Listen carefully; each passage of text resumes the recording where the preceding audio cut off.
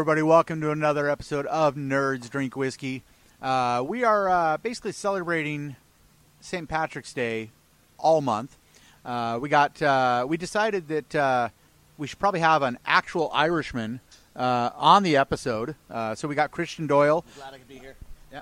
Of Journey Quest. You did make an appearance on Strowlers, so we can name that. We can drop that. Masters of the Metaverse. Gamers, which actually got me started on your stuff, which is back when Netflix used to mail DVDs. Oh, yeah. Me and my wife saw a description and said, "Wow, that looks horrible. We got to watch that." And it was, but it was the Gamers Darkness Rising. Oh man, I love that movie. I love that movie. Yeah. That was our introduction to Christian Doyle, and so we're drinking proper 12 here, and. It's 80 proof. What did he say? Triple distilled? It's actually a very, very common trait with Irish whiskeys is triple distilled. That's probably why it goes down so easy. Mm-hmm. Yeah. So we're gonna try this out, and then I think we're gonna have this guy tell us a little bit more about Perf. So the wizard he plays in Journey Quest. If you haven't watched Journey Quest yet, what is your problem? Come on, why am I even here? Yeah, to get them to finally make the step. Yeah. So are we gonna have Dark Helmet do his thing? Why don't you introduce Dark Helmet? All right, Dark Helmet, do your thing. Ludicrous speed. You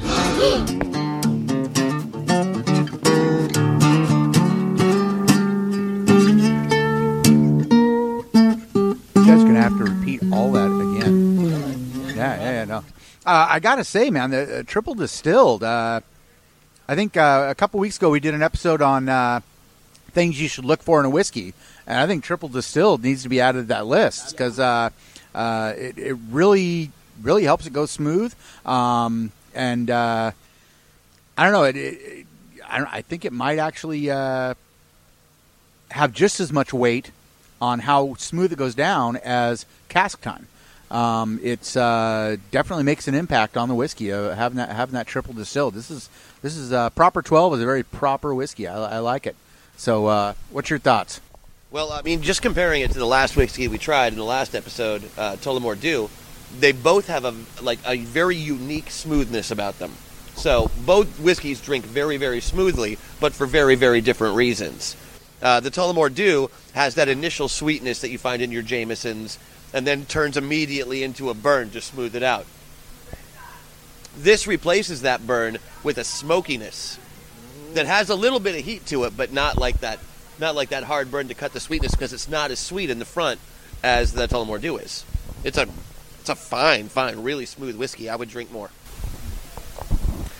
Well, in case you haven't noticed by the camera angle, compared to these guys, mine went down very smoothly. I've had the proper 12 before. I really am impressed by the fact that I know that he didn't sit there and tested himself, but still, Conor McGregor had actually a really good idea when he came up with this whiskey.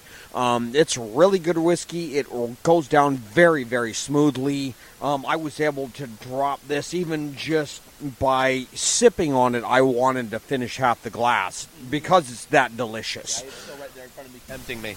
Yeah. See? Stop looking at me, whiskey. Stop looking at me. See? Well, See? okay, maybe just a little more. See? There we go. See? Christian's already understanding.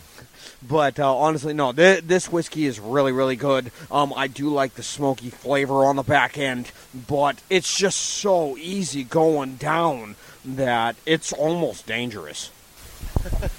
All Irish whiskey is dangerous. Kind of like a mixed drink. You think it's like, oh, this is so sweet, and you keep drinking, and the next thing you know,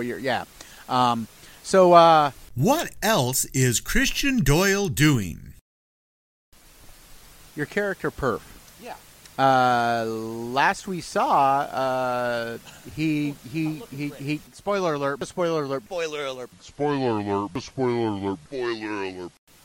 He died. Spoiler alert, by the way. Yeah.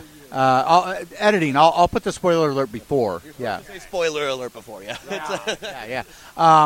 So, I mean, you say we got 2 more seasons left, so we can probably assume that he's going to come back in some way, whether it's undead or real or ghost or how much can you say?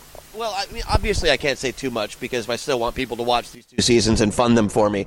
But what I can say is that if we assume at this point that Perf, my character, died at the end of season 3, it's not out of the realm of possibility to think that he could come back or we could see more of his adventures, certainly. But it's also not out of the realm of possibility that he could actually be dead. And I don't think it matters. I want to see undead.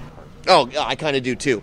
But I don't think it matters. I mean, Zombie Orpheus, doesn't need the white male protagonist to keep its story going. Yeah. And that's been a big through line of our entire company since we started.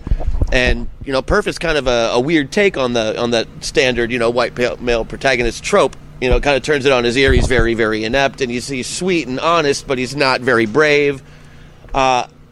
There's more story to tell with him, as far as I'm concerned. But we have so much opportunity in this 4th season to look at so many of the other characters that are so important to the story. And, frankly, they're the best characters on the show. So I'm looking forward to seeing more of that, but I'm also very looking forward to seeing what happens to Perf. Because I don't think we've seen the last of him. Last we saw, he was talking to death in the underworld and ran off. So I want to see where that ends up. Cool. All right. So I think the only way to properly end this episode of Proper 12 is with one single word,